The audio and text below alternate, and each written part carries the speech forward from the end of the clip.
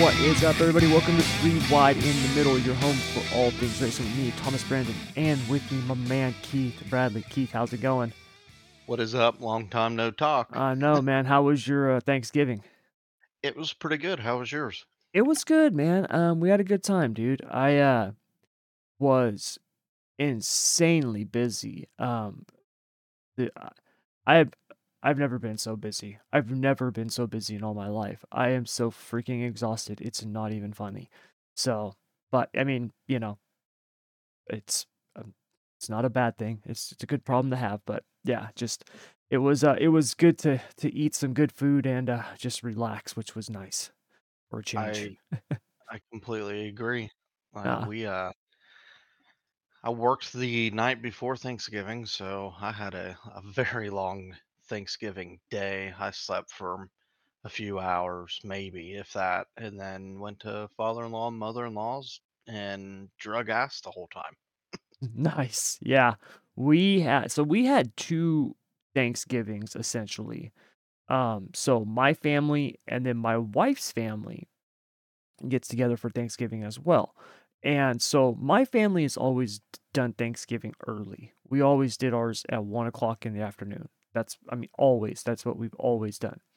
And so we eat at 1 o'clock, and then usually by 3, 4 o'clock, we're heading to my wife's family where they're just getting done eating. We don't eat with them because we eat with my family, but then we go out there and then we're out there for usually 3 or 4 more hours. And usually out there we play a bunch of games and stuff like that. So we played Loteria, which is like a version of it's almost like a version of bingo. It's like Mexican bingo, I guess you would call it. Um, and then we play this other game where it's called take one, take all or something like that. You have like a little top that you spin, and on the top, whatever it lands on, you either have to put in a quarter, take out a quarter. Everyone has to put in a quarter. Everyone has to put in 2 quarters, or the person who spins there's also one that says take it all, where you take all of the money that's in the pot. And so we do that with quarters. It's pretty fun. So, anyways, that's what we do. And usually at the end of the day, I am just dead on my feet, like dead man walking. So Yep. yeah, That's but how I was. Typically, like my mother-in-law and father-in-law's was later in the evening, more towards dinner time, so that I would have had plenty of time to sleep. But they changed it this year to 1 o'clock, and then the day after Thanksgiving, Black Friday, we had my parents over at the new house, and nice, it's a good time. It was fun. nice. Yeah, Black Friday. Um, I think Black Friday is kind of a joke now. Black The Friday, most, it starts on the first day of November. There is no Black yeah, Friday no, anymore. it's Yeah, the most overrated holiday if you want to classify it as a yeah, holiday. or shopping day now. I mean, Yeah, everything that I've seen is, Black Friday's still going on. Cyber Monday is still going on. You can still find those deals out there, and they're called Black Friday deals. Like, they're still yep, out there. And Black Friday used to be it was that Friday. That's what made it special. That was why you went to the stores. Now you can get those deals for a whole month, 2 months. So, I mean, dude, I saw Christmas specials online back in September, right? I Like, I believe it. mean, it's just, and look, I love the Christmas season. I love it. It's my favorite time of the year. I Yep. absolutely love it. Even though I'm 40 years old, I'm like a kid. I absolutely loved decorating the house with my son this year and my wife and my daughter and stuff like I love it. I absolutely love it. But the shopping stuff has gotten freaking ridiculous. It's so stupid. Yeah, like I don't see the enjoyment that everybody gets in Black Friday anymore when you can go on Amazon and get Mhm. the same deal Yep. 2 months beforehand, Yep. which is fine by me. I mean, I don't care either way. I got a really good deal Black Friday shopping on Amazon on some cameras for outside the house, and I mean, Yep. I'm not gonna complain, but uh, probably the most overrated holiday if you wanna Yep. classify it. I mean, hell, I get holiday pay for it at work, so Yeah, that's that's insane. the only thing I look forward to on Black Friday. That's insane. I did not know they gave hol that's I mean, that's awesome. I mean, yeah, I'm not Congratulations. I'm You not are gonna winning in complain l about yeah, you're it. winning in life if you're getting holiday pay for Black Friday. That's awesome. But, I So mean, you could probably even speak for this. I remember Black Friday was a you were lucky to get in some lines at some stores. Like, I remember as a kid going Black Friday shopping, getting ready the night of Thanksgiving oh, yeah. at our local Walmart, and then it was just a free for all for Yeah, everything. yeah, they would that was like, Walmart would actually close, right? Target would close, like, all the stores would close. They would actually And then close, and they would lock the front doors and stuff like that, and then they would start setting up for Black Friday. And I remember as a kid, my mom going to bed and getting up early for Black Friday, and I mean, like, 3:30 in the morning, she would get up yeah, and go shopping with my aunt and her friend, stuff like that, like, there'd be a couple of them, 3 or 4 of them, and they would go to these stores, and they would wait in line, and my mom would tell stories about people fighting over toys and just chaos. She always tells this one story. When I was a kid, for Christmas, I wanted, like, the little Ninja Turtle figurines. I loved Ninja Turtles when I was a kid, and she tells the story about going shopping on Black Friday and just having to, go through this bin trying to find these damn Ninja Turtles, and it was just like chaos, just madness. And I remember, a few years ago, probably 5, 6 years ago now, taking my wife Black Friday shopping. I sat in the car with my son. I'm like, I'm not going in there. That's stupid. But I remember it started, we saw this big push where Black Friday would start early. It would start after Thanksgiving, right? 8 o'clock Thursday night, Black Friday starts, right? And I remember I was like, if they keep pushing it earlier and earlier, it's not going to be a Black Friday thing. It's just going to be a sale. And that's where we're at now. It's a month long of sales. So yeah, yep. it's one of those things I just don't partake in. I will spend extra money just to not deal with Black Friday crowds. But we don't even really have them anymore, I guess. I mean, you don't see the stories like you used to see. I mean, So it definitely ain't as prominent as it used to be because of the online shopping has yeah, grown. yep, definitely. So but anyways, we've got a bunch of stuff to cover here on the racing front. If you've never seen, for those of you who might be watching the video recording of this, if you've never seen Pissed Off Tommy, you're going to see him today, because we've got some stuff that I I can't handle stupidity. I can't handle um, moronic talk, and you'll understand what I mean by that later as we get into the podcast. People who just espouse moronic statements without any sense of thought behind it just because they're taking a position. I can't stand that. I cannot stand that.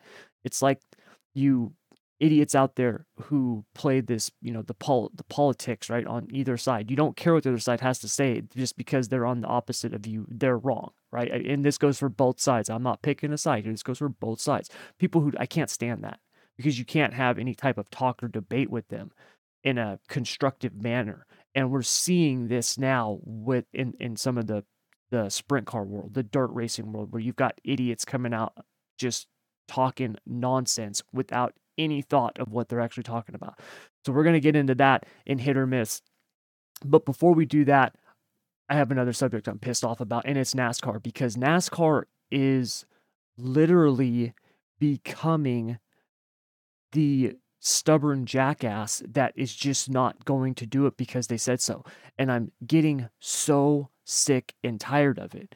It is starting to really piss me off. So, what am I talking about? Well, as you guys know, NASCAR season's it's over, okay? And Ryan Blaney won the championship at Phoenix. And a few weeks later, the teams, right, a bunch of them, not all of them, but a handful of teams, went all the way back out to Phoenix to do some testing. Now, NASCAR was doing this because they need to fix the short track package on these cars. This is obvious, okay? We have talked about this literally at nauseum. Like it's been a subject of conversation every single short track and road course race. These cars were built to work on the short tracks and the road courses, and they don't. Well, I shouldn't say they don't. The problem is they work so well, the racing sucks, okay? It's horrible racing. You've got these cars that are now phenomenal on the speedways, the mile and a half tracks. The racing is incredible. You get these things on a short track, the racing sucks. It's horrible. And there's a lot of reasons for this, okay? Well, at least NASCAR says there's a lot of reasons for this. And so they went to fix these problems, to test these issues. First of all, the first thing that pisses me off is if you haul the teams across the country a few weeks after they were just there, folks, they didn't go to Florida, okay? They went to fucking Phoenix, Arizona. That is literally across the United States for them, okay? It's literally across the United States. If you're going to have teams do that, don't start scratching stuff off the test list. Don't just start, well, we can't do this now, or we can't do this because this is going to take too long, or this is going to. And that's what they started doing. They were going to start trying to figure out the transaction and the shifting. Well, they just took that off the list. We can't do that. It's going to take the team too long to figure it out. Yeah, we're not going to do that. Well, then why'd you bring them out there? Like, what are we doing? And give a better reason than that. Okay? Because this is the thing that's pissing fans off, at least fans like myself and the people that I know and that I'm talking to. I don't care if change doesn't happen. This is the thing that I want you to understand, because I'm going to come across as somebody who's just mad that they're not changing things. That's not the case. I'm not mad that they're not changing things. I am mad that they refuse to fucking try them in the first place. That's what pisses me off. Okay? When you sit there and folks, I am not a racing engineer. Okay? I'm not an engineer. I don't study computational fluid dynamics. I don't have a freaking wind tunnel. Yet I can tell you right now that changing the aero on a short track package is going to do little or nothing to these cars. You don't need to be a genius to figure that out. Folks, they go 55, 60 miles per hour at Martinsville. What is the aero going to do? That is the same as the jackass who runs the huge wing on the back of his Honda Civic at the drag strip. That does nothing, okay? It does nothing. So what are we doing? Why are we messing with aero on a short track package?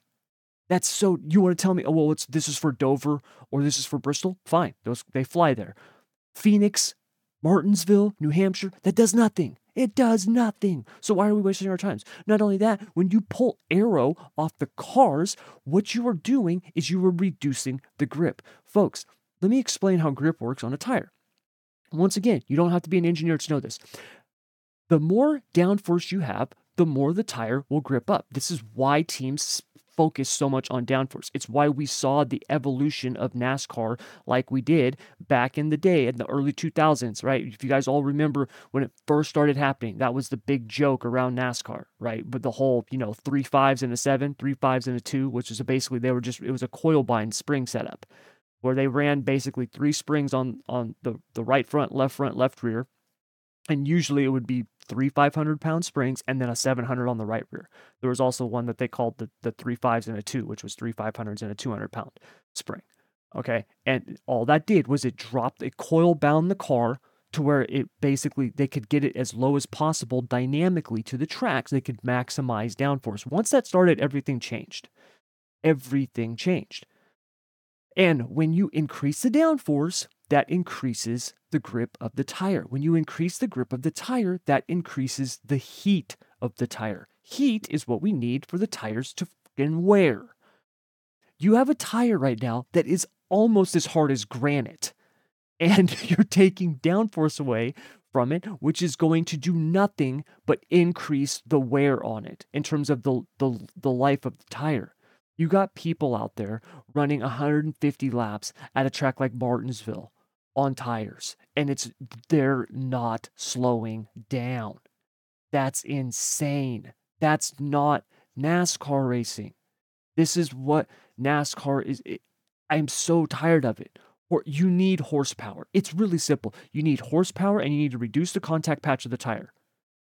You don't need to be an engineer to figure this out. It is so simple. It is so simple. And I am so sick and tired of hearing about new manufacturers. You show me the manufacturer that says they're going to come to NASCAR if the horsepower stays this. It's not happening. I don't want to hear about it. We got new manufacturers showing up in Formula One. They're building 1,000 horsepower engines that are primarily, the new engine deal in 2026. Those cars are going to be more electric than freaking gas. They're not even running gas anymore. They're running biofuel.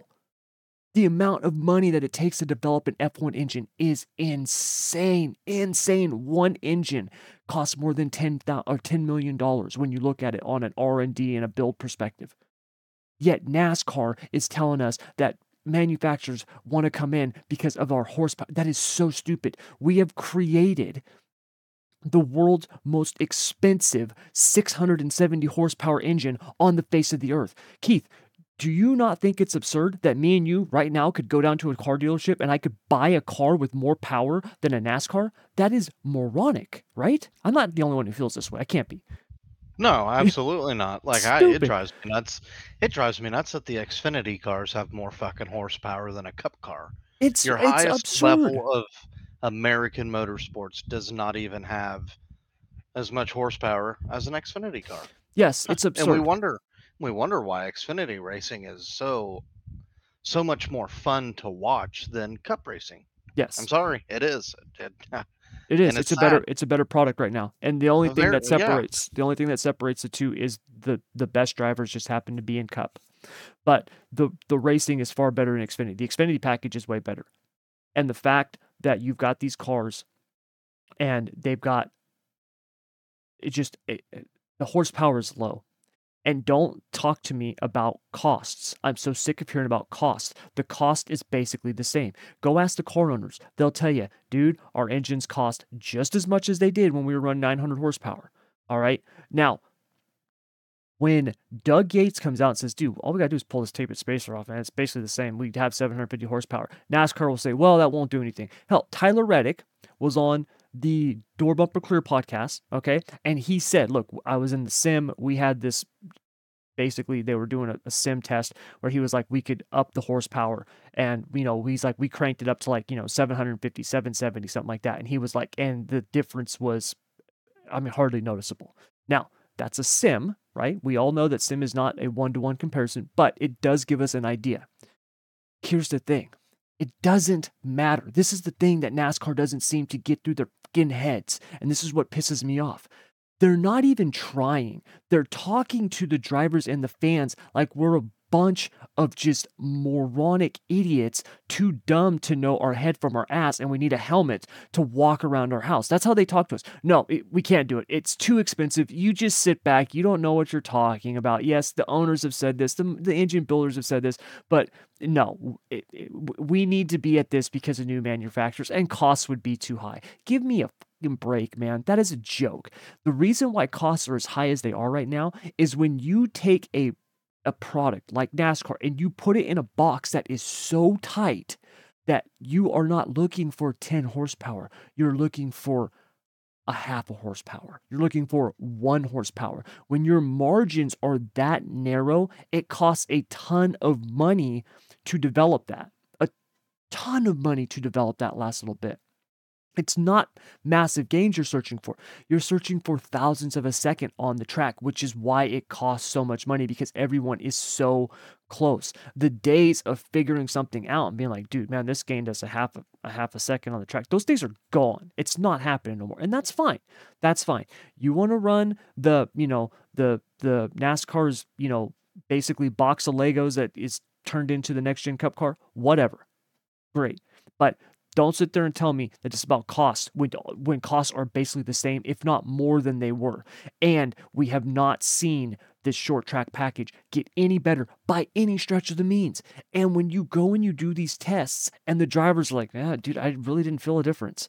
If you hadn't told me what was on the car, I don't think I would have noticed at all. That is horrific. And when almost every single driver to a man and motor builders, even car owners, are saying, dude, we need more horsepower. And NASCAR just sits there and treats them like they're nothing but a bunch of immature little children sitting at the kiddie table like, no, you don't know best. We do. We got this. That's when you see people like me get pissed off, because it's not the fact of whether or not we have more horsepower. It's the fact that they aren't even trying.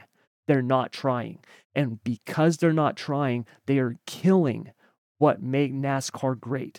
What made NASCAR great is you had ordinary men driving extraordinary machines doing incredible feats. And that is going away. And it's sad to see because they had a chance with this car. They had their opportunity to start revitalizing this sport, and it seems that they're going in the wrong direction. And as a fan that was gone and has come back, it pisses me off, and it's sad to see. All right, Keith, moving on from the NASCAR stuff. I had to get that off my chest because I'm just it infuriates me like to no end. Like I said, they're it feels like they're treating everybody else, like I said, like children at the kiddie table, and it drives me nuts. I just can't stand it. So, No, I mean they really are, and they come up with more excuses on how to not make it better than yeah, they are to make it better, and yep, it's frustrating. yeah, it is. And I'm telling you this right now. I came back around to NASCAR over these last couple weeks. I'm like, I don't even know if I want to talk about this crap anymore.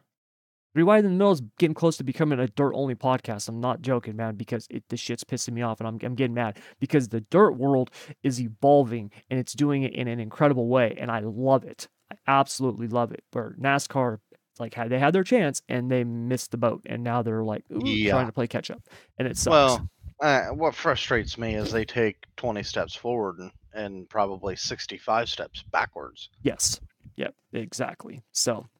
But all right, moving on. We got hit or miss. So we've only got a couple of topics today on hit or miss, but it's because the topics are going to be very, very long topics because we've had a bunch of news coming out in the dirt world. For those of you guys who don't follow along, we had PRI. We didn't get the list of drivers that I thought we were going to get at PRI. Johnny Schatz was the only one who announced what he was doing, really. But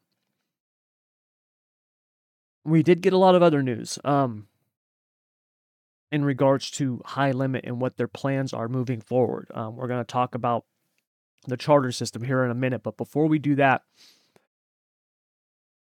Keith, first up on hit or miss, I got to ask you. High Limit has pulled ahead of the World of Outlaws in terms of driver talent. Hit or miss the mark? Man, that's tough. You want me to list you the drivers? I kind of got a good idea of who's running where. I'm gonna go high limit, and Dude, and I think you're right. I say that because you got Rico Abreu, you got Brad Sweet, who is a multi-time World of Outlaw champion, and the high limit stuff's just more appealing to me. And I don't know if it's because the Kyle Larson Brad Sweet name being involved, or if it's just the way that they're evolving the dirt world. But the roster so far, I gotta give it to high limit, man. They got a ton of talent over there, and it's only gonna get bigger and it's only gonna get better. Yes. So, for those of you guys who don't know, okay, these are the current lineups as of right now, at the time of recording this on December 15th, okay? The World of Outlaws currently has Logan Schuchart, David Grabble, Brock Searfoss, Bill Rose. I don't know why we're still counting him. Landon Crawley, Donnie Schatz, Sheldon Hodenshield, Giovanni Selzy, and Noah Gass. And Carson Macedo has not yet announced, but it seems like from the stuff that I've heard and like kind of like the rumor mill that they're leaning Outlaws, but that could change. Okay, we've seen some other people make decisions that I didn't think they would be making. On the high limit side, you've got Brad Sweet, Rico Abreu, Casey Kane, Zeb Wise, Spencer Baston, Corey Eliason, Corey Day, Brennan Crouch, Justin Peck, Parker Price Miller, Chris Wyndham, and Brad Sweet kind of outed Sunshine Tyler Courtney in an interview. Sunshine has not come out and confirmed yet, but it seems that he's leaning high limit. I had said a couple weeks ago during one of my live streams that I thought the top end talent of High Limit was better than the Outlaws, but the Outlaws had more depth. Meaning, once you get past the top 2 or 3, drivers 6 through 10 were better on the Outlaw side than the High Limit side. I don't know if that's the case anymore. Okay, first of all, Bill Rose, and this is the thing that kind of drives me nuts because, folks, right, I can tell you right now, if I were to come into some money, I could be an outlaw, right? You just got to buy a membership. That's all you got to do to be an outlaw. Now, yes, you got to be able to hang the whole year and actually, run with these guys. But Bill Rose, when was the last time that guy like ran the whole season? Why we count him as That's an outlaw, I think, is kind of a joke. that's just like a weird flex. Yeah, I don't get it. It's like, oh, we're running with the Outlaws this year. Are you? Like, how many races did they even run last year? Right. So I A don't get it. handful. Yeah. You know, like Noah Gas, right? That's great that he's going to run with the Outlaws. But Noah Gas, like, when we look at him, do we really truly consider him an outlaw? Right. Like, when I think of the Outlaws, I don't think of Noah Gas. I'm like, oh, yeah, he's on tour, but I don't think of him as an outlaw. Right. To me, the Outlaws are those guys that are consistently running up front in the features. Like when they come to town, the local drivers are saying, man, I want to beat those guys, right? Local drivers aren't going, dude, I got to beat Noah Gas. No, they're going, dude, I want to beat Hod and Shield, Gravel, Macedo, Sweet, right? Like that's what they're thinking. So, to me, it's like, well, take those two out, right? Take Zierfoss out too. I get it. Technically he's an outlaw, but take him out. And you've got Schuhart, Gravel, Shots, Hod and Shield, and Selzy, right? And that's a legit lineup. And if they get Carson Macedo, right, that's a very good list of drivers contending for an outlaw championship. Okay, it is. It's not as many as we've had in the past because obviously Sweet's not going to be there. Neither there's Casey Kane, but Casey Kane wasn't competing for wins either. Now, on the high limit side, though, with the additions that they've made, um, it's gotten a lot better. Once again, you can go through the list and you can kind of pick out some names. And you're like, okay, you're going to run with them, but what are you really going to do, right? What are those guys really going to do? I got to be honest with you. When I look at the Outlaws, to me, it looks like if Carson Macedo runs the Outlaw Tour, you've got Gravel, Macedo competing for the championship. It's going to be really a 2-horse race. Hod and Shield and Selzy could definitely throw their hat in the ring. But Hod and Shield really fell off last year. I think the tire had a lot to do with that. It'll be interesting to see how they run this year. Selzy had a phenomenal rookie campaign, and I do think he's going to be someone to contend with, but I think he might be another year out. I think, look for him 2025, 2026 to really start competing consistently for wins. That's my view of it. You look at the high limit side, you got Brad Sweet, Rico Abreu. If Sunshine runs, right? You're talking about a 2-time All-Star champion. Zeb Wise won the All-Star championship last year. I mean, is he going to really run with Brad Sweet and Rico Abreu on a nightly basis? No, you don't think he's going to keep up with those guys. And you've got the hottest up-and-coming sprint car driver in the world, probably dirt driver in the world, in Corey Day. Corey Day is the next coming of Kyle Larson, folks. That is not a joke. The only difference will be is Corey Day is probably not going to go run NASCAR. He wasn't going to run full-time this year. His family had said that they wanted him to finish high school. Well, now they've got to figure it out. Hey, man, we can get high school out the way and get you on tour. When they announced initially on High Limit, he was only going to be running the Tuesday night shows. And then Clausen Marshall's like, actually, nah, we're going to run the whole season. So Corey Day, to have him on your tour when you've got Kyle Larson, who's going to be running a lot of the shows, when you've got Rico Abreu, when you've got Brad Sweet, you've got, in my opinion, in terms of star power, you've got some of the biggest names, right? I mean, really, if you had Gravel and Hodenshield on the high limit side, I don't know what do the Outlaws have left, right? In terms of star power, I'm not talking talent, just in terms of name recognition, star power. So I think high limit is ahead right now on the driver talent thing. And what I love the most is the fact that they will get to show that. Because the high limit drivers can go run against the Outlaws and not be punished. And that to me is awesome. It's, in my opinion, one of the reasons all of this started, because as an outlaw, you can't go run other series. And I think it's been my issue with this the entire time. Because I think if you had given drivers the freedom to run other series, I don't know if we would have had this split. And to me, if you're an outlaw and you're out there winning the high limit events, I think that just shows well for the Outlaws, right? That just makes them look better. Hey, we came and won your race. We came and took your money. And All you had to do was say, "Hey, look, man, you wanna go run another tour? Fine, but you gotta be at all these races. You can't just decide you're not showing up this week or whatever, right? Go run whatever you want to, anywhere else you want, but you better if you sign up with us, you better be here when we're on the track." And that's what High Limit did. "Hey, you can go run wherever you want to. Just make sure you're with us when we're running." And I think that is the way to do it, and I think that's why we're seeing the number of drivers go with High Limit. And when you look at the money and the reduced number of races, now obviously there's a reason for that because those High Limit drivers, Brad Sweet, Kyle Larson, they're not dumb. Okay, they're not going to miss out on the Kings Royal. They're not going to miss out on the Knoxville Nationals, right? They're going to be at those big events, which is smart. That's smart.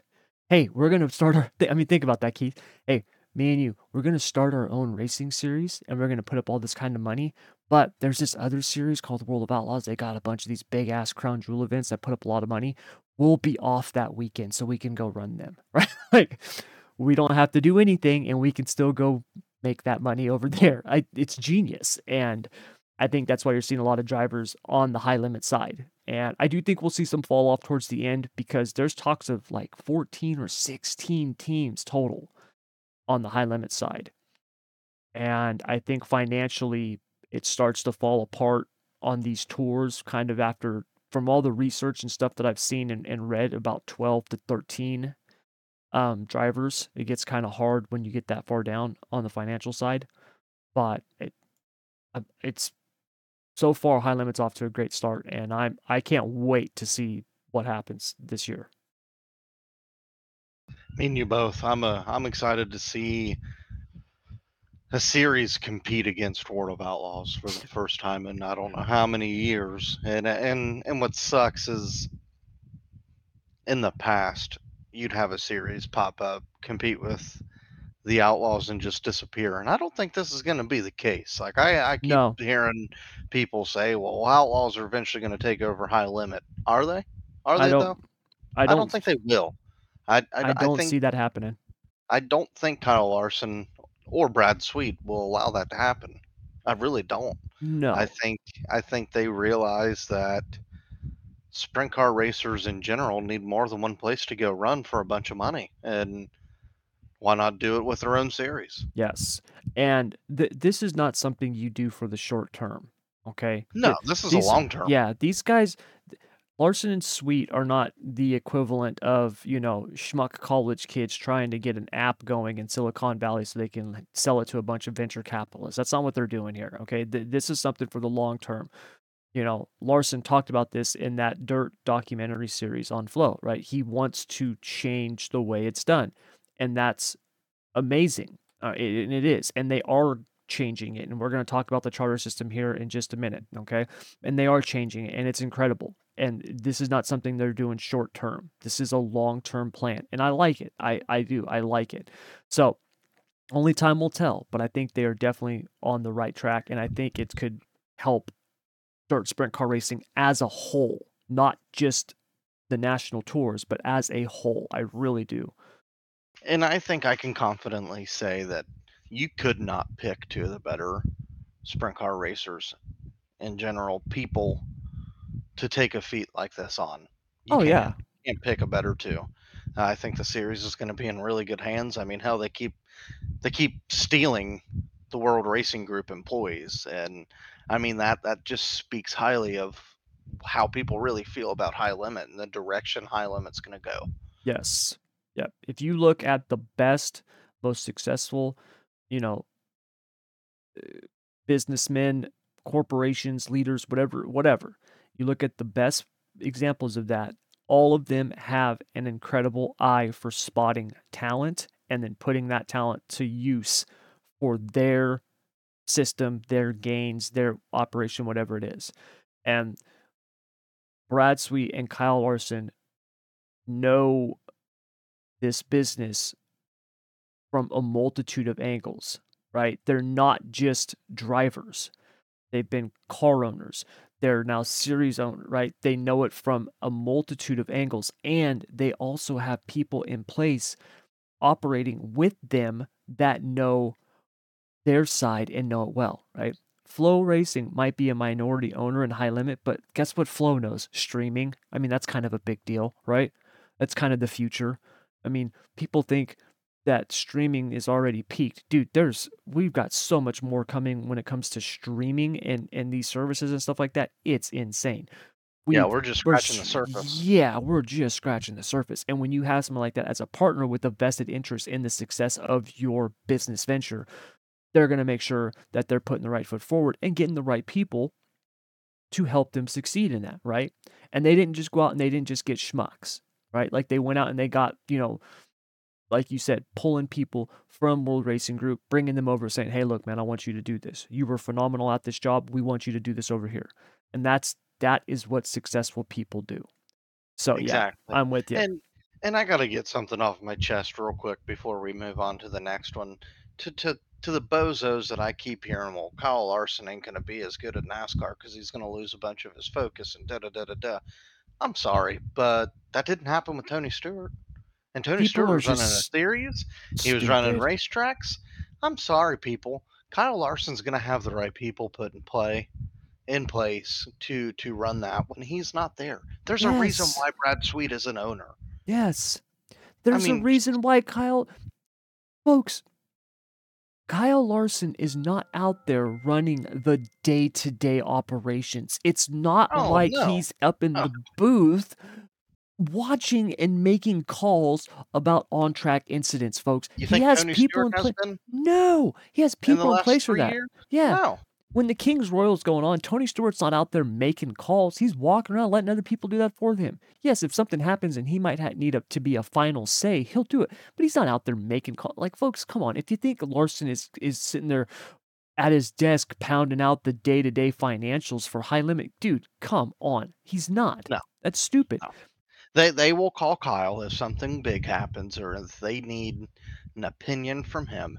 Yep. And with you going to the foreground, you probably seen it. You may not have if you weren't paying attention. It'd be easy to overlook. Big races like that at Eldora, Tony Stewart's there. He's not in the middle of everything, making sure everything's running smoothly. He's standing up on his perch outside of turn 4 in the middle of the racetrack looking at the racetrack, Yep. making sure that the track prep is good. Kyle Larson's going to be doing the same thing, just away from a desk, away from, I'm going to say, headquarters. Yep. He's got, this is why Mike Hess was hired. This right here Exactly. is why Mike Hess was hired to help take care of the day to day competition things. Kyle Larson ain't going to lose no focus. So when he goes out and he wins 4 races in the Cup Series or more, I'm going to be laughing at you because you're fucking stupid and you don't know what you're talking about. Yeah. Well, most people don't. They're idiots. So Yeah, well, we've yeah. already established that. All right, moving on. Before we get into High Limits charter system, we got to cover this as NASCAR has hit a home run with its new TV deal, which will pay around 1.1 billion per year over 7 years, which is up from its current $820 million a year deal. Now, hit or miss the mark? As far as the money goes, I think it hits the mark. Now, I do have a problem with it. I haven't looked in to see how if teams are getting any pieces of the money pie from the TV deal. As But far as I've heard, they haven't finalized that deal yet. what I don't fucking like, and I don't think I'll be the only one with this rant, is how many apps and how many TV channels are American, not even American people, just NASCAR fans in general, gonna have to either A, watch the race, if you like watching practicing, or qualifying. This is my whole issue with it because I know CW's taken over what Xfinity. Some of the Cup races are going to be on it. What if people don't have them TV packages? Well, Now not you only got to that, spend where do you even money. find them? I Exactly, don't even know how to sign exactly. up for the CW. Like I no, don't know how me to either. find I don't know how to sign up I for did. it. No I didn't clue. know the CW was a sports channel. Honestly, I thought I it was just a regular TV channel. I honestly didn't know that the CW was still operating. I didn't know it Yeah, existed anymore. I remember the CW when I was in high school. It played you know, stupid TV shows, like TV shows, yeah. Like it had like nightly TV shows or something like that. Like that's what I remember from the CW. reruns of Roxanne or Roseanne or whatever the hell Yeah, it yeah, was. Like, Supernatural, right? Like stuff like that. Like that's what was on the CW. I I don't like know. I didn't even know it was still going. I didn't know that. I'm I'm all for them getting the max amount of money as they possibly can for TV deals. I'm cool with it. Yes. But why the fuck do we gotta go away from one part of the season's on Fox, the other half is on TNT or NBC or ESPN? Why do we got to jump to 14 different apps? Why do we got to go to different, like Peacock during the NBC? Most people don't have Peacock. Like, I get it. Yeah, you can pay $5 and subscribe to it. But how many people truly know that? You think Yep. my grandpa, an old NASCAR fan, has the means or the technology to do all this? No, absolutely not. He's gonna tell you, and I'm gonna be completely honest. He's gonna, well, that's fucking stupid. That's exactly what he would say about this. But therefore, I'm all for people getting money. I'm partially hit on it, but I'm partially miss on it. Yes. So to give you guys an idea of what this looks like, because it's not so you've got the CW and that's the Xfinity side of things. Okay. You just kind of move that off to the side. Let's look at just the Cup Series, okay? Because that's what this big deal is, right? The Xfinity stuff is already kind of in place, and that's what adds to this number. If you add the money from the CW, this is where you get up to 7.7 billion over the course of the next 7 years. So, if you look at it, what we've got is we've got in 2025, okay, this is how it's going to work. Fox Sports will carry the opening 14 races of the NASCAR Cup season each year, including the Daytona 500. Okay. Now, one thing you got to understand about Fox Sports, this is not the main race is going to be on Fox. Okay. You've got Fox and then you've got FS1. All right. There's only a couple of races that are going to be on the main Fox channel. The rest of them is going to be on FX1. After that 14 race stint, Amazon Prime is going to come in and they will exclusively stream 5 events. You've got 14, and then the next 5 is going to be Amazon Prime, exclusively on Amazon Prime. Now, pretty much everybody has got Amazon Prime. I mean, like the vast majority of people have got Amazon Prime. I've got Amazon Prime, right? Like my parents do. I don't know if there's very few people I know that don't have Amazon Prime, but they are still out there, okay? After Amazon Prime, then you're going to be moving over to TNT Sports. TNT Sports will take over as the broadcasting partner for 5 more events. Those 5 races will simulcast on TNT and the BR Sports tier Mac streaming service, which I don't even know what the hell that is. But moving on. Then NBC Sports will come in and they will carry the final 14 races of the season. Okay. So that is what we've got. All right. Now, the NASCAR Xfinity Series will be exclusively aired on the CW, and then Fox Sports will retain the broadcast rights for the NASCAR Craftsman Truck Series for 2025 and beyond. Okay, so those two have kind of got their own thing, and then we've got the Cup Series here that's got this kind of, jumbled up mess of stuff. I'm with you on the money thing. Okay, I'm with you on the money thing. I don't mind seeing Amazon Prime coming in and streaming 5 races. I don't mind that. I mean, I don't mind I'm that. the TNT Sports, I don't mind that. I don't like the fact though.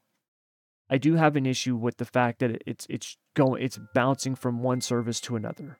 That just kind of drives me nuts. Um, just because the more you open it up to more broadcast partners, the more you're opening up to different broadcast teams, different announcers, right? We've seen not everybody is good in the booth, right? Not everybody's good on track. And NASCAR right now is having a bit of an identity crisis, and I think this is adding to it. I understand the money. I'm all for the money. I get that. And it's huge. Okay?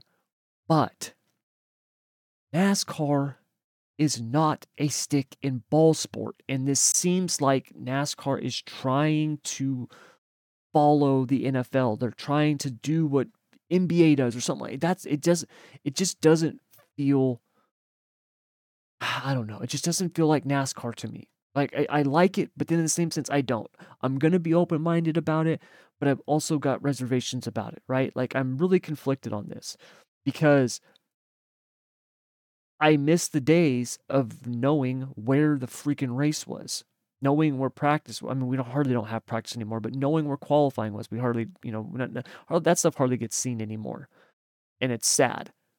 But I'm with you, man. I like it for the money. I hope this helps the sport in a lot of ways, but in the same sense, NASCAR better get their shit together in terms of getting at least race clips or highlights or something to those people who don't have those services and finding a way to funnel people to them because there are people out there, believe it or not, who don't have Amazon Prime, who don't have the CW, right? And I said this before during the season that I found it absolutely absurd and ridiculous that I could put together a better highlight clip at my home office than NASCAR's doing right now. It's ridiculous. Like, get on your shit, NASCAR. That's stupid.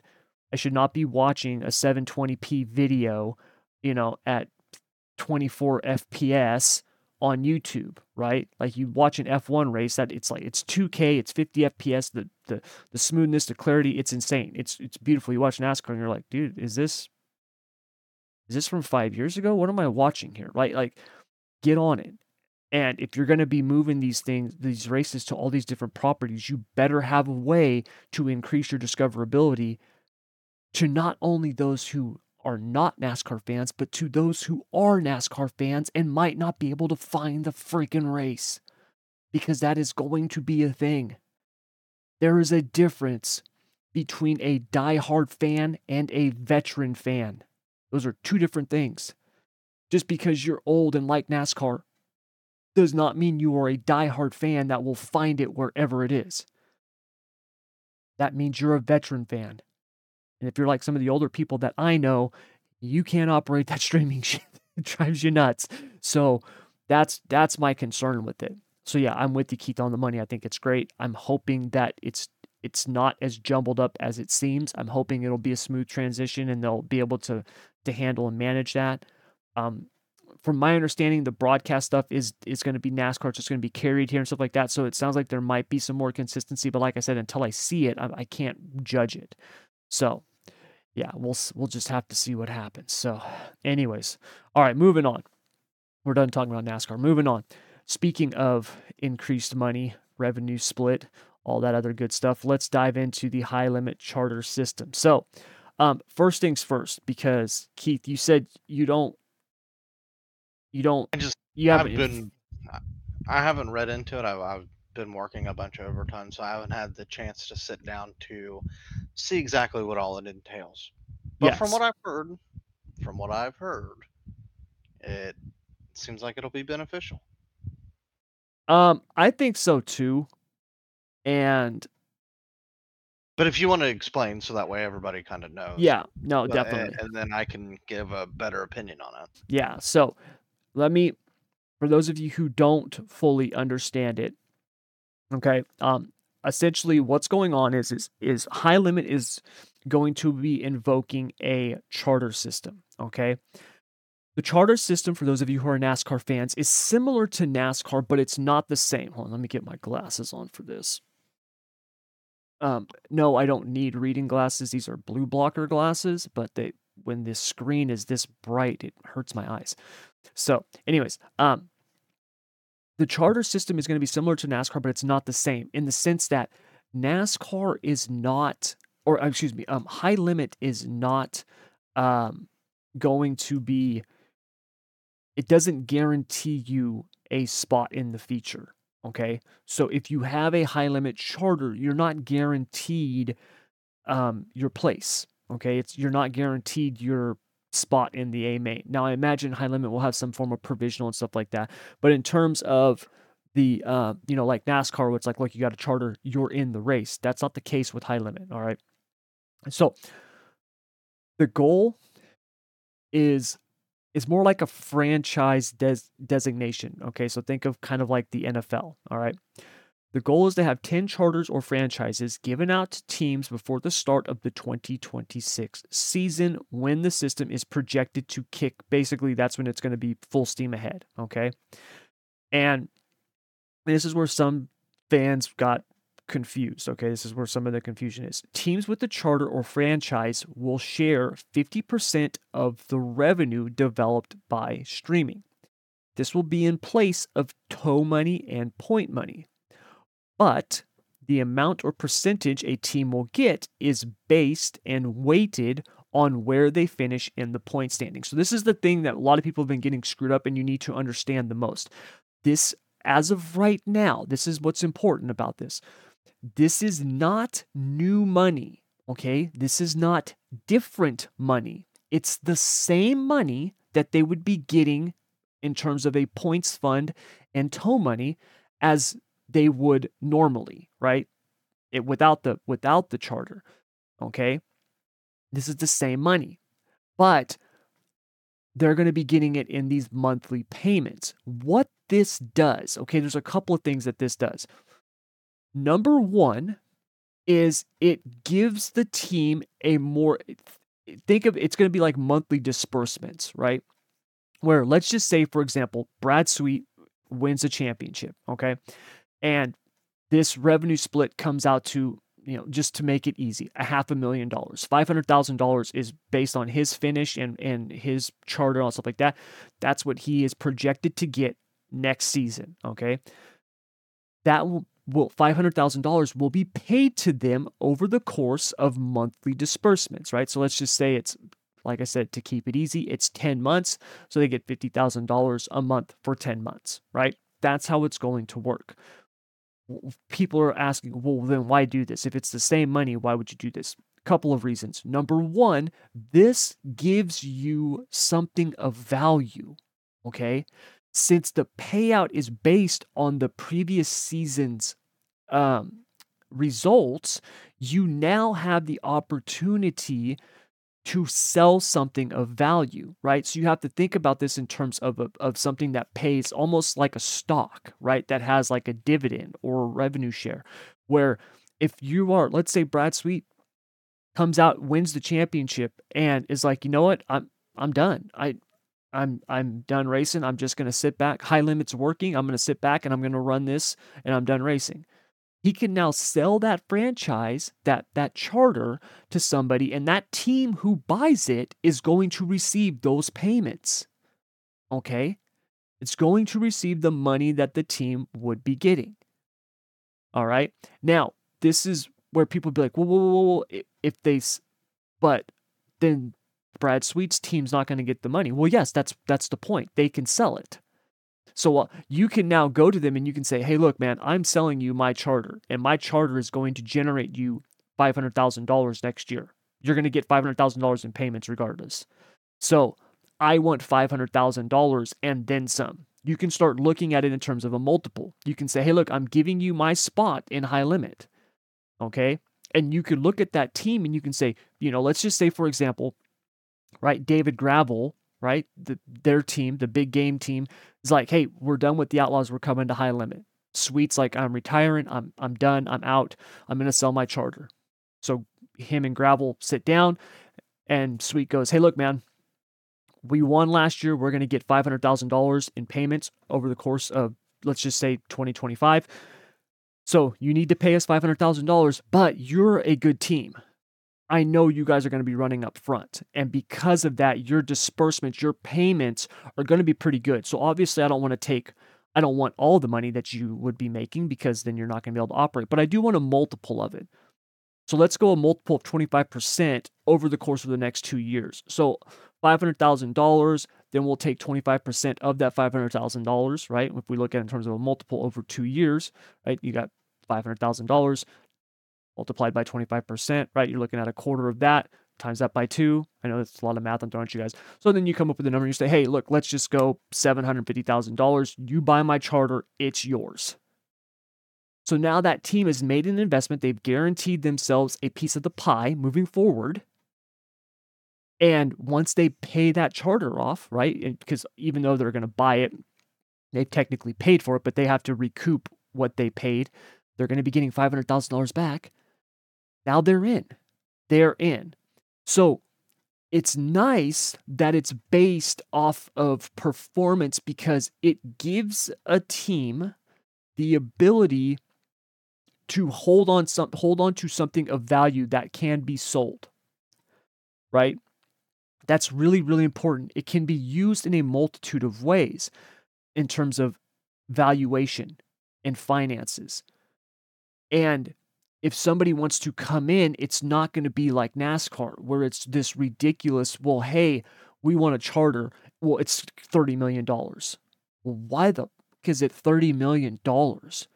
What are you guaranteed? Well, you're guaranteed a starting spot in every race, which guarantees you a piece of the purse. And if you look at that over the course of a season and multiple seasons, blah, blah, blah, you can come up to this ridiculous number. That's not the case with high limit. Hey, man, this is going to guarantee you payments for next year. After next year, you want some of this money, you got to do something in those points, dude. So get on it, right? So it still encourages competition, right? You're not just going to sit back and collect money. Also, the biggest thing about this, okay? Sweet says that they don't want to dilute the 10 charters, which is smart, okay? And this still keeps it open to teams that don't have a charter, which is important. It's important because if you want to go run with high limit, you can still get points fund. You can still get tow money. You're just not getting what those charter teams are getting. So the option for people to go run with the high limit tour is still there. It's still there. Okay? That opportunity is still there. So, now if we look at this like the NFL teams, right? If we look at this in terms of NFL, they share $125 billion in rights fees and television packages. High limit, obviously, that's not what they're operating on. But if you break that down based on the teams, it's just under $4 billion a year for each team, okay? Not $4 billion a year, for each a year. It's $4 billion over the course of the deal, right, for each team. But although high limit's not operating with that type of size, the same principle applies. I think dirt racing, especially 410 winged sprint car racing, I think it's going to explode even more than it is right now. I really do. What we talked about earlier with NASCAR, I think NASCAR is dying and sprint car racing is exploding because sprint car racing is what NASCAR used to be. It's ordinary men in extraordinary machines doing incredible things. The racing is on the edge, exciting. You can do an entire show, right? An entire event in less time than a NASCAR Cup race, and it's more exciting. You can watch multiple series in one night compared to a Cup race, and it's more exciting. The drivers are much more accessible than NASCAR Cup drivers, right? You got Joey Logano talking about how Cup fans are spoiled. That is the most ignorant, asinine statement I have heard in a very long time. Joey Logano, you are a jackass. The fans are not spoiled. There is a huge difference between access, being able to go into the pits, and actually having access to that driver. Go to a dirt race. Kyle Larson will stand there and sign autographs and take pictures. Rico Abreu will sit there at his car and talk to people. I have seen drivers on the World of Outlaws tour. There is videos out there of random people getting tours of Sheldon Haudenschild's complete hauler and talking to him for 45 minutes, right? Drivers do that a lot, right? I mean, maybe not take kids on tours and stuff, but I mean, in terms of accessibility, talking, conversating, right? When we went to the Four Crown, our the guys I went there with, I wasn't at the track at that time, but the guys I was there with, they went and talked to Robert Ballou. They went and talked to Jack Hewitt, right? You're talking about one of the icons of dirt racing, right? A man synonymous with the Four Crown, and they got to meet him and get an autograph from him and shake his hand. You're not doing that at cup races. You're not. You're not. You can't just go to a booth and meet freaking Richard Petty. It's not happening. And if it is happening, it's only for those people who are like, somehow tied to STP, right? Or some kind of sponsorship deal. So the idea that this revenue could grow exponentially for these charter teams is there. And it gives these teams even more incentive to not only improve things for themselves, but the sport. Getting Rico Abreu is huge in terms of driver talent. He's a star. Rico Abreu is also huge on social media. He has a huge following. This makes someone like Tanner Holmes, love him or hate him, the kid's got an incredible following on social media, and people like him. He's one of the nicest kids you'll ever meet. He literally like kills you with kindness. It's almost, if you actually talk to the kid in real life, you're like, dude, I'm kind of an ass for not liking this guy. Like he's that nice, dude. So, but you have people who have that kind of presence, right? T-Mez says he wants to do more wing sprint car racing. The dude starts winning, man. Having someone like him on the high limit series, that's a big deal because it doesn't just raise the profile of the on-track product. It raises the profile of that entire series, and that's what streaming partners want.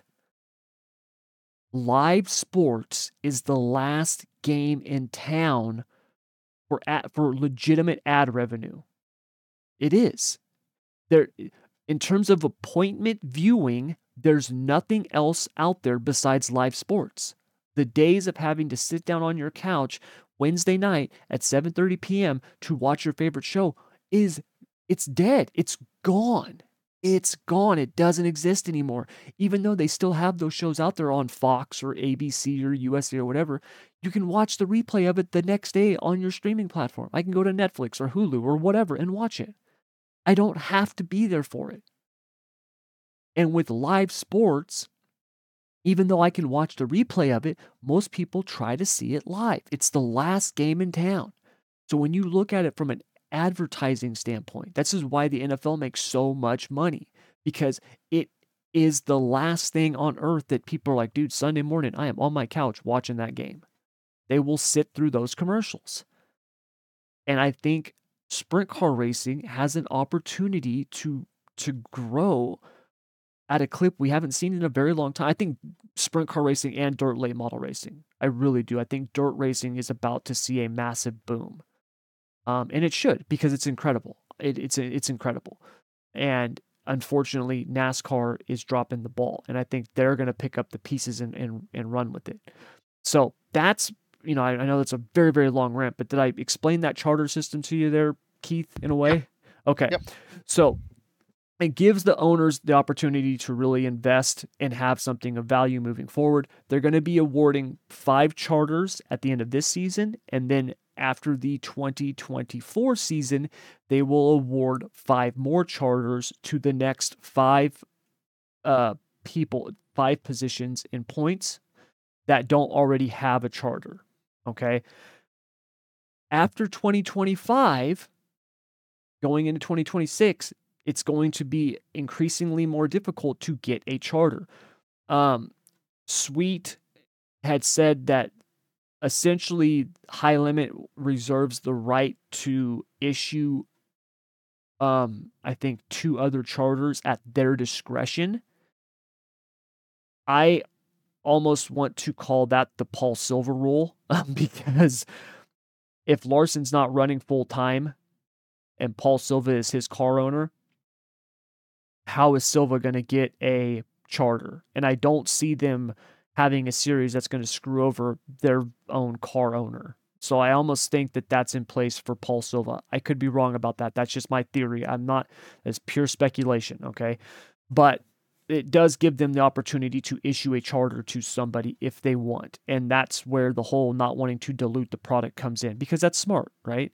If you've got somebody who's an up and comer, you don't want it to be like, well, hey man, sorry, we've only got these 10 spots and you're a phenomenal driver, right? Let's say Corey Day he's not coming this year, he's coming in 3 years, right? Do you want to keep Corey Day out, right? If he's got let's say Jason Myers, his current car owner on the West Coast out here is like, hey, we're going to go high limit racing. And do you think they're going to go to Jason Myers and be like, yeah, dude, we don't have a charter for you. Sorry, man. You're going to have to go buy one from someone else, right? Like they want to be able to bring someone like that in, which is smart. And limit capping themselves will make sure that it's not something that, like he said, dilutes the other 10 teams. So I like the idea. I think it's a great idea. It's different. Like I said, as of now, it's the same money being paid in a different way. It's not the death of dirt sprint car racing as we know it. To those people out there who are saying this, you are an idiot. Stop talking. You're a moron. Okay? First of all, if you don't like the high limit method, go run with the Outlaws. It's really simple. It's really simple. You've got another national tour who's putting up just about the same amount of money, right? Go run with them. You don't have to run with high limit. And high limit said they still have points fund. They still have tow money for those teams who don't have a charter. So I like it. I think it's incredible. And I'm really looking forward to seeing how it plays out over the course of the next couple of years. How about you? I love it. I think it's going to be great for sprint car racing. I mean, it gives you somewhat of a return of your investment into the sport, investing into your investment, basically. Mm-hmm. Um, Dude, I'm with you. I'm with you with everything you just said. I think dirt racing has been in the up and up since Kyle Larson's suspension in NASCAR. Um, it just took off from there, and I think it's going to end up being bigger, if not one of the biggest motorsports in the United States, at least. Um, and dude, NASCAR's fumbling the ball big time, and I think dirt racing's about to have a ton of firepower. Yes. Yes, it is. Because dirt racing dirt racing has ties to its roots that will never be changed. So what do I mean by that? Let's just head-to-head comparison here of NASCAR in terms of some of the grassroots stuff, right? It used to be in NASCAR, build the car in your own shop, right? You and a couple of guys, you needed a pit crew for pit stops, right? But you and your homeboys could literally get together and go run a NASCAR race, right? Ricky Rudd tells the story about seeing a bumper sticker that said, if you want to race, Daytona's the place. He put together a car and went and ran the Daytona 500. Those days are gone. You can't do that. And that's fine. But NASCAR has moved so far away from its grassroots that the fans, that hardcore fan who loved that about NASCAR, you don't have it anymore. Like I've said numerous times already in this episode, right? It was ordinary men doing ordinary men in extraordinary machines doing incredible things. You have that in sprint. You have that in sprint car. You have that in dirt racing, right? You still have that in dirt racing. Another thing, NASCARs have become these like engineered marvels, which is fine. It's okay. But the days of someone like me, right, being able to just go to the track and tune a car, you don't have that in NASCAR no more, right? The days of Jake Elder sitting his ass on a spring, bouncing up and down, going, put this in the right front, those days are gone, right? Everything is so engineered. You got these engineers, they're running simulation and doing all this stuff, and then they're showing up to the track, and the setups on these cars are so temperamental that one round in the shock, right, in the spring perch, can be the difference between a good car and a horrible car. That's not the case on dirt. That's not the case on dirt racing. You'll never engineer a sprint car. You'll never be able to engineer a sprint car at the track because the track is ever changing. It changes way too much. You could go to Eldora, right, in May and then go back to Eldora in August and have two completely different tracks. They might race similar, right? Oh, it's up on the wall. Well, Eldora usually is, but it be completely different. We would go to Silver Dollar Speedway. It's a quarter-mile high-banked clay oval here in California, right? 45 minutes where I'm at. I could go there 1 week and I could have a setup on my car that was basically, the track is heavy as hell, right? I mean, I got the left side tied down. I got the right side stiffened up just to get the damn thing in the corner. You know what I mean? My right rear's moved out freaking 18.5 inches, right? Got a 3 or 4 off on the right rear. Got the left rear sucked all the way in. And then the next week at the exact same track, and it hasn't rained or anything, right? Nothing's changed. Now I've got a setup on my car because the track is a freaking ice rink. It's so black and so slick. You're like, dude, what the hell happened? That's never going away in dirt racing. Where in NASCAR, right? That's not a thing. You got these guys on laptops looking at data and shit. So there's another tie to that grassroots. You've got the drivers, although I call them ordinary men, when they're in the car, they're freaking Superman. These are 900 horsepower. There's nothing natural about a sprint car, right? There's nothing natural about a midget or a dirt late model. They're incredible machines, right? You hit the throttle, those things. I mean, you can see the car flex up and wing over. And, right, if it's a non wing car, it's picking the front wheels up off the ground. The midget, it wants to flip over at all points on the track. Even when it's going straight, it's like, dude, is that thing going to tip? You know what I mean? Like, how are they going to sell that off into the corner? Late models are all hiked up on, left rear's in the sky, the right front's pinned to the ground. There's nothing normal about those. It's incredible. And the runs happen so fast and the racing is so intense that you could see someone like a Kyle Larson, right, go from 16th to first at the Hangtown 100. When are you going to see that in a NASCAR Cup race and it be that exciting, right? Never. Oh, caution, we got a stage break. You know what I mean? So to me, dirt racing is really on the rise. And what this charter system does is it gives these teams the opportunity to start making money in a different way. If this really picks up and you've got Flow Racing right there with you, what happens if Flow says, hey, Fox Sports, just as an example, how about you simulcast our races? Right? Don't got to do all of them. Maybe just a dozen of the biggest ones. What would that be worth to you? Even if it's only, they're like $10 million. That's $10 million now coming into the sport that, guess what? Those charter teams are going to have an opportunity to grab a share of it. Yep. And so that's huge. And I'm sorry, those guys, Brad Sweet and Kyle Larson, ain't going to be stingy with it. No, they're 50%. The reason they're doing all this is because they're helping out the guys that helped them out in the past. I mean, they're giving back in a big way to the grassroots, and I don't see NASCAR ever doing anything like that. I think has lost touch with the grassroots. I really do. Yeah. They've lost touch in all forms and fashion of the grassroots, and that's not saying the drivers within NASCAR hasn't, but NASCAR as a whole. Like, yes, I get it. You get some drivers giving back to the grassroots, but you don't see them doing what Kyle Larson's doing. No. I'm sorry, you don't. Like, I get it. Dale Jr. and Kevin Harvick, Cars Tour, they're not NASCAR anymore. That don't count. I don't count that. No.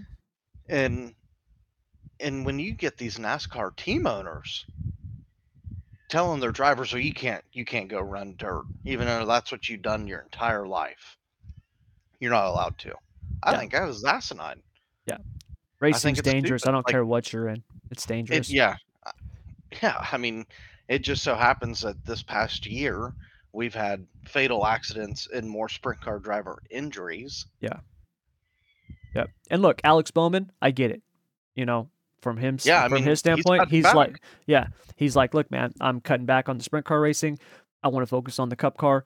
And I get it. He was leading the points, was on fire. He got hurt. He was never the same when he came back, right? Never the same. Whether that was his injury, whether something, it was in his head, I don't know. But there's a direct correlation that you can point to. So from his standpoint, I get it. And he said, he's like, dude, I'm not done sprint car racing. He talks about wanting to run the World of Outlaws after he's done with NASCAR, right? That's awesome. Awesome, right? But you look at like a Christopher Bell who's like, yeah, I can't do it. They Yeah, just won't let me. You know what I and mean? And it's like, I get it, but I also, at the same point, racing's dangerous. And right now, I think it would actually help NASCAR more to have these guys running on the dirt side because I think they're losing fans and it's their product is well, I mean, we spent the first 25 minutes of the show today talking about how frustrating it is. well, So, and I foresee it getting worse, and not to get on another fucking rant. But yeah, NASCAR just built a production building for $53 million with TV booths in it. Do you think they're going to start doing live events from that building?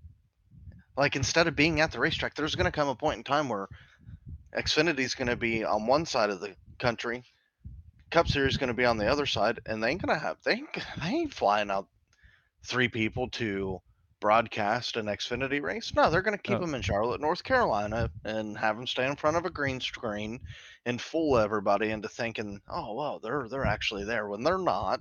yeah, I mean, it just I don't know. Cutting corners pisses me off, and if I want to watch a live event, I want the people to be there actually feeling the energy of what they're announcing. And I'm sorry, you can't feel the energy if they're in Portland racing at the road course. You think they're going to know what the vibe and the energy is like there? No, yeah, no, they're not. I'm sorry. I just think it's stupid. I think it's dumb. Um, yeah, yeah. yep, I'm with you. So, all right, moving on to our last hit or miss topic and our final topic of the day. Timez said in an interview at PRI that he is looking forward to and wants to run his wing sprint car more, which demonstrates the decline of the USAC side of things. Keith, hit or miss the mark? I think it hits the mark. I want to see Team as in every dirt car there is. So do I. And that's me as a race fan. I think any race fan, whether you like Team as or not, I'm sorry for you if you don't like him. I think he's good for the sport. Does he win all the time? No, sure he doesn't. But he brings a lot of excitement and a lot of little kids actually I see approaching Team as more than most drivers. Team as is very approachable. I would love to see him race a wing car, a non-wing car, midget, fuck, even a late model or even a modified. I mean, the man drives the wheels off of anything that he gets in, Yeah. and he makes you stand up and pay attention when he's on the racetrack because he's that fucking exciting. He makes stupid moves look smart as as a ever.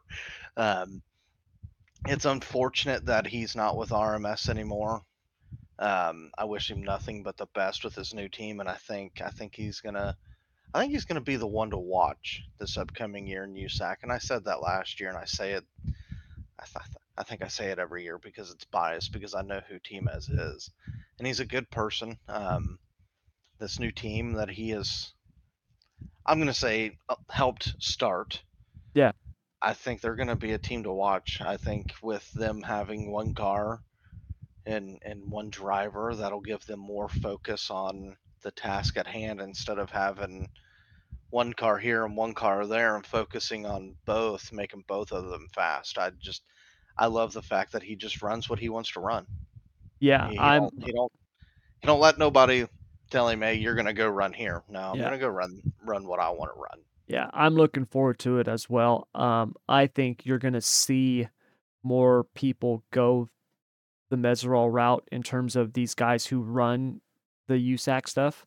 And, unless they are, running for that championship, right? Whether it's the midgets, the Silver Crown, the sprint car, whatever, I think you're going to see these guys doing a lot more of this. Well, hey, we can run the midgets here, we can run the non-wing sprint car here, and then we can go run a wing car, over here. I think this Maverick series is going to be really successful because of where it's located and where it's running. Yeah. You've got you know, basically you got this regional wing sprint car series that's going to be operating primarily in Indiana. I think it's got a couple of races in Ohio maybe, but for the most part it's in Indiana where the vast majority of these USAC teams are, right? And so these guys can now start wing racing for some more money while they do these USAC midgets and stuff like that. And I'm gonna piss off all my non-wing guys that I'm friends with. I'm sorry, but I think there's a ton of non-wing racetracks in Indiana that will put on a better show with a wing car than a non-wing car. Um, Yeah, I think I think I don't. non-wing sprint car racing is I mean, it breaks it's my still heart. by It's far the best, yeah, but it's not but outside of Indiana, man. It's not very it's popular dying. anymore. I mean, Yeah. it's just dying. I mean, that's the fact of the matter. Non-wing Yeah. racing in general is just dying off, unfortunately. It's because there's no money, or I can't say there's no money. There's just not as much money in non-wing racing. Yeah. It might be more exciting at some tracks, but Yeah, but I people think don't know it. no, they don't unless you know. And I'd say there is a very vast majority of the non-wing fans that absolutely hate wing racing. I don't know why, but they don't like it. They don't associate with it. If there's a non-wing and a wing race there, that'd probably be the only time that they sit down and watch a wing race. But I will say, Indiana is a very underrated wing racing state. I wish we had more of it. I'm glad we're about to have more of it. Um, and it hurts me to say that because I've been a non-wing guy my entire life. I, Yeah. as long as I've been around dirt racing, I've been a non-wing sprint car fan. And unfortunately, non-wing sprint cars are dying, but the midgets are, I guess, somewhat taking off, especially with the World Racing Group. Um, I mean, I think we're going to eventually see more guys go wing racing just because of the money. I mean, hell, Emerson Axum, he Yeah. just announced a couple days ago or a week or so ago that he's going wing racing full time. He's leaving USAC, so Yep. I think So, we're going to see more follow suit. And I I pat Timez on the back for just racing everything in general. He runs a true outlaw schedule, yep, he does. He does. and So, he can yeah, race a wing car. He can drive the wheels off of a wing car. he can. He's done well in them. So, yeah. Hold on one sec, Keith. But yeah, you're right. I mean, T-Mez, he runs a true outlaw schedule, and I'm all for it. And like you said, the more dirt racing we can see him in, the better. I do think, I talked about it. I think it was one of the pods where you didn't make it, where I talked about the um high limit and World of Outlaws, how it could be, where are they going to get the drivers from? And I said that, USAC could be an area that they start plucking drivers from. And look, you've already got, um, you know, Sunshine. He's a full-time wing guy right now. I mean, he was one of the best USAC guys out there. Chris Wyndham, another former multi-series USAC champion, running wing cars. Buddy Kofoid, right? I mean, we've seen a lot of these guys make that jump because the money is so much better, and we're starting to see it not just be so top heavy with the payouts. You got in the dirt late model stuff where you've seen them starting to shift these purses around, and I think you'll see that in the sprint car side of things too, where yeah, 100,000 to win is great, but if it's 100,000 to win or 1,000 to make the feature, that sucks, right? We want to see that money spread out through the purse because as a team owner, what's that guarantee that I can count on, or at least somewhat count on, right? Parting from disaster, where it's like, hey, yeah, we could win 100 grand for winning this race, but if we make the feature, it's 5 grand, which is, 3 times as much or 4 times as much as we normally get, right? So that's a lot better. And on the USAC side of things, what is it? Is it $600? $500? It's not much, I mean, Meserol's talked about this in videos before, he's gotta finish up in the front, top 5 to break $1,000. You know what I mean? Because he gets 50% of the purse. That was his deal with RMS. Now I don't know what it is now with the team that he's got going, but when he was at RMS, so you know I that think that's a hard thing to live off of. I think his I think his pay is the same. I I would think they kept imagine it it's all the the same. same. Yeah, Um, but with Timez saying that he's going to run a bunch of everything, it makes sense because if you look at the new USAC schedule for this upcoming season, it's weak. It's very weak. It's very yes, bland. There's a lot of lulls in between each race. There's a lot of breaks. There's a point in time where they're off for 2 months, yeah, almost 3 months, which is ridiculous.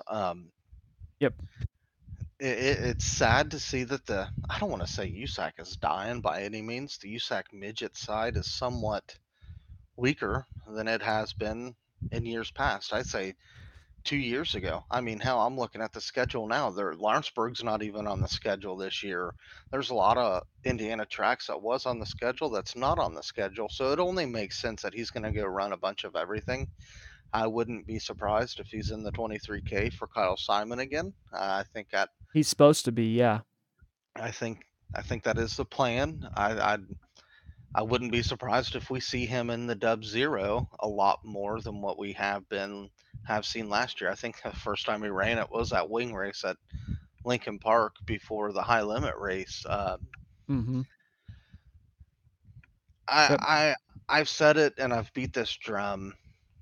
Team as a personality is good for dirt racing. It's good to have guys with personalities for one, and I think there's a ton of them. There's a whole boatload of them, and I think we should cherish them while we got the chance because I think eventually a bunch of them will end up going wing racing. I mean, it's just a matter of time. Yeah, yep. I'm with you. So yeah, like you said, man, if you look at the USAC midget schedule, it's got some very big breaks in it. You know, you've got a couple races in April, 3 in May, and in May, they're running the 17th, 18th, and 19th, and then they're off until June 4th. And you've got, which is Indiana Midget Week, and you've got 4th, 5th, 6th, 7th, 8th, 9th, and then they're off for a month. They're off for a month. Then you've got July, and you got July 10th, July 12th, or July 9th, 10th, 12th, and 13th. And then they're off until September. That's 6 weeks that they're off. And then you've got September 1st and 2nd. Then they're off for a couple weeks, the 19th, 20th, 21st. Then they're off again. So the USAC midget schedule is very spread out. Now, here's the thing though, okay, and I want to make this very clear. If you're going to put up the money that USAC has been putting up on the midget side of things, then I don't mind this schedule. This is fine, right? It's when you're putting up what they've been putting up for a points fund and you've got 60 races. That's ridiculous because now you're having teams try, the cost is far outweighs the reward. Where this is much more balanced, and this does give people the opportunity to run multiple series, which is what a lot of these guys do. They run the midgets, they run the USAC Sprint Car Series. You've also got the Extreme Outlaw Series with the midgets, which that is obviously running again this season. I haven't seen. Did they have that scheduled out yet? I haven't even seen it yet. They do. I just haven't seen it. I know it's bigger than the USAC schedule. Um, yeah, it's way. Wow, it might be 2, 4, 6, 8, 10, 12, 14, 18, 20, 22, 24. Yeah, it's almost the same number of races. Um, yeah, damn, it's a lot. Wow, that's like double compared to what they ran last year. Didn't they only run like 14 races last year or something like that? Yeah, give or take. Yeah, it's way And more. and the only thing that I can think of why the USAC schedule's got that many breaks in between it, unless if they plan on working with Power I don't see them working with the World Racing Group. I I really don't don't. see them working with the World Racing Group either, but I guess there is a chance that they could be doing something with Power I. Um, you know, the Because USAC used to be about I can't remember if it's changed at all. I'd have to reach out to Robert Blue and ask him if it's changed. They used to be a lot like World Racing Group, where you couldn't really go run with anybody else. If there was a USAC race that weekend, you couldn't go run somewhere else on a Friday night unless yeah, if you had their permission. yeah, Um, I don't know if it's changed. I might reach out to either Robert Blue or Timez and ask them if it's changed at all yeah, because I'm yeah. curious now. I am too, because if you look at the Extreme Outlaw schedule and then you compare it to the USAC schedule, a lot of those holes that are in the USAC schedule are filled by the Extreme schedule. You know, March, you've got 2 Extreme Outlaw shows. In April, those 2 shows, the 5th and 6th, well, you got 5th, 6th, 11th, 12th, and 13th in April. I mean, USAC doesn't even get started till the 26th. In May, then you got the 10th and 11th. USAC runs 17th, 18th, and 19th. And then the Extreme picks up 21, 22, 24, 25, 30, 31 in May. So they have a lot of rows, a lot of shows in May. June, they run June 1st, and then USAC picks up. And they've got Indiana Midget Week, which obviously Extreme is not dumb to run anything during Midget Week. That would be stupid. But you get to July, Extreme picks up after USAC in July. September, USAC runs, and Extreme is off. August, USAC is off, Extreme runs. Extreme runs the 2nd, the 3rd, the 7th, the 8th, the 9th, and the 10th. And they're going to be running the Extreme Midgets at the Ironman 55, which is awesome, you know, that I when think they it's do those great. shows, yeah. And then the Extreme season, you got a couple of nights in September, 13th, 14th, and 15th. USAC, nothing. They run the 1st, the 2nd, and then the 19th, 20th, and the 21st. 20th and 21st is obviously Four Crown. I mean, I just hate to be this person that's going to bring it up, but I'm going to be that person and bring it up. I wonder if USAC's just trying to get away from midget racing in general eventually. I mean, what sucks is USAC midgets used to be the thing. I Um, remember I remember I'm just when curious we if that's what they're trying to do. I just don't know. Unless if it's because there's so many kids that race midgets now that they're trying to give them time to be in school. I don't know. I don't know either. But then that doesn't make sense because a lot of the time that they're off all of August. Kids are off for the first few weeks in August, right? Like I I don't I don't know, man. I've talked about this before. When you look at a national USAC race for the midgets right now, the car counts and what you see, that's what we used to get for a USAC Western State show. I mean, we used to get damn near 80% of the car count at a BCRA show out here on the West Coast. Um, I remember I was talking to this guy that I know. His name's Glenn Cry. His son, Quentin Cry, I used to race outlaw carts with him. And Quentin actually he ended up running midgets and sprint cars. And I was talking to Glenn, and he was like, yeah, we're pretty much done racing. He's like, it just got too much. And he goes, if I was going to build another car, he goes, I would build a sprint car and not a midget. I was like, really? He goes, yeah. He's like, those midgets cost so much money. He goes, and then what you get in terms of purse is a fraction of a sprint car race. And it's a fact. It's a fact. It's the truth. And it's sad to see because I think midget racing might be one of the most exciting forms of racing on the planet. It is incredible. I love it. I actually I think midget racing is more exciting than non-wind sprint car racing. I really do. The I agree. Yeah, I think they're incredible, man. And we don't, other than a few big events, right? Like Chili Bowl's coming up. Well, Chili Bowl is huge and it's great, but that's not a USAC event. That's a special event. That's a one-off event in the winter time, right? That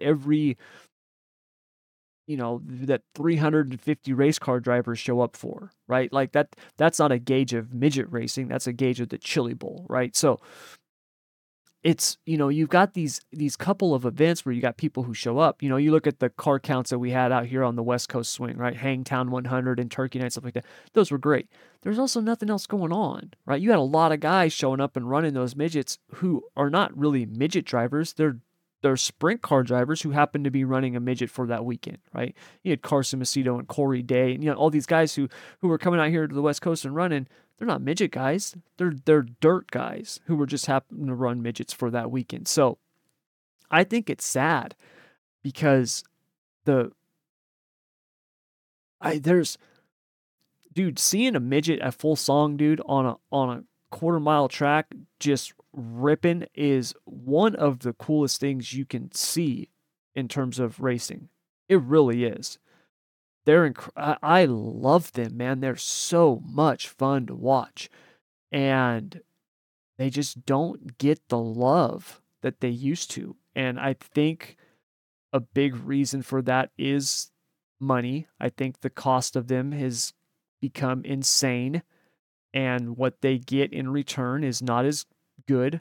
I think that's a two that's a double-edged sword there, where part of the reason why they don't have the money that they in terms of purse and stuff like that, is you don't get as many people showing up for them, which is sad. You look at when we went to Four Crown, and Eldora was pretty full, but I mean, you look at King's Royal and it's not even close. King's Royal, it's sold out, it's packed, right?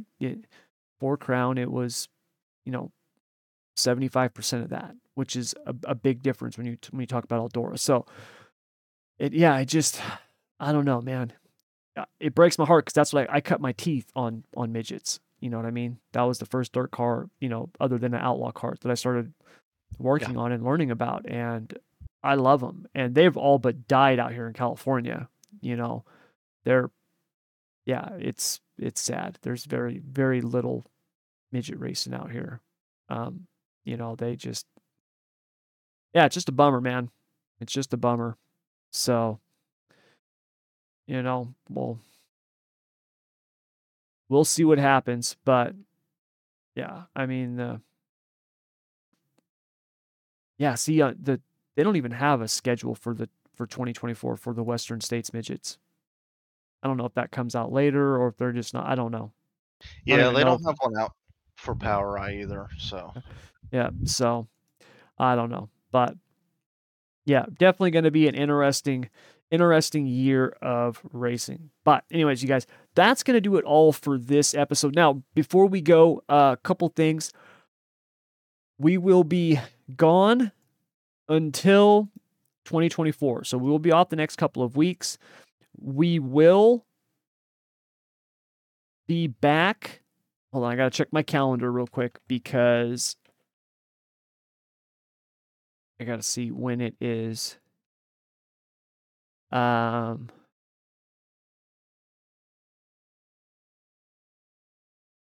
So we will be back on January 5th. That will be our big Chili Bowl breakdown. Chili Bowl starts on the 7th, I think. So we'll be back before then for Chili Bowl. I know we got Gateway Nationals and stuff going on right now. and we'll talk a little bit about some of the indoor stuff, but Chili Bowl, I mean, that's the it's not big one. changed much. Yeah. So, we'll be back for that, and then after our Chili Bowl show, we will basically do a Chili Bowl recap, and then we'll be off until the season picks back up. You know, pretty much into January, going into February. So, anyway, so that's what we got going on. Thank you very much for joining us. Hope all of you have a awesome holiday season and a good start to the year. Keith, my man, enjoy Christmas. Have fun with the family. Don't work too Hi. hard. I'm scheduled to work Christmas this year, so I'll be spending my Christmas at work, unfortunately. We got some other things planned for the kids, so that way they still have a good Christmas. But yeah, you enjoy yours as well, and I everybody, will. all the listeners, thank you for making this year possible. You guys don't understand how much it means to me having a bunch of people listen. It's only Definitely. going to grow from here. Yep. Yep. It's been fun. And yeah, it's great that we get to do this. And, the show's growing slowly but surely. And yeah, it's been fun. So um, hopefully, things will improve on the NASCAR front. Otherwise, like I said, we'll be moving to strictly dirt because I'm tired of complaining about the same shit and no one listening. So, NASCAR, stop being a wall. Do something. But anyways, we'll leave on that note. But anyways, you guys, that'll do it. Thank you very much as always. Please download, share, like, subscribe, all that good stuff. Get this out to anybody that you know that might like racing, friends, family, and everything in between. Do all that for us, and we will be back here in 2024 to kick off a new season and start it all over again. So until then, as always, Keith, my man, take care, and everyone out there, have a good one.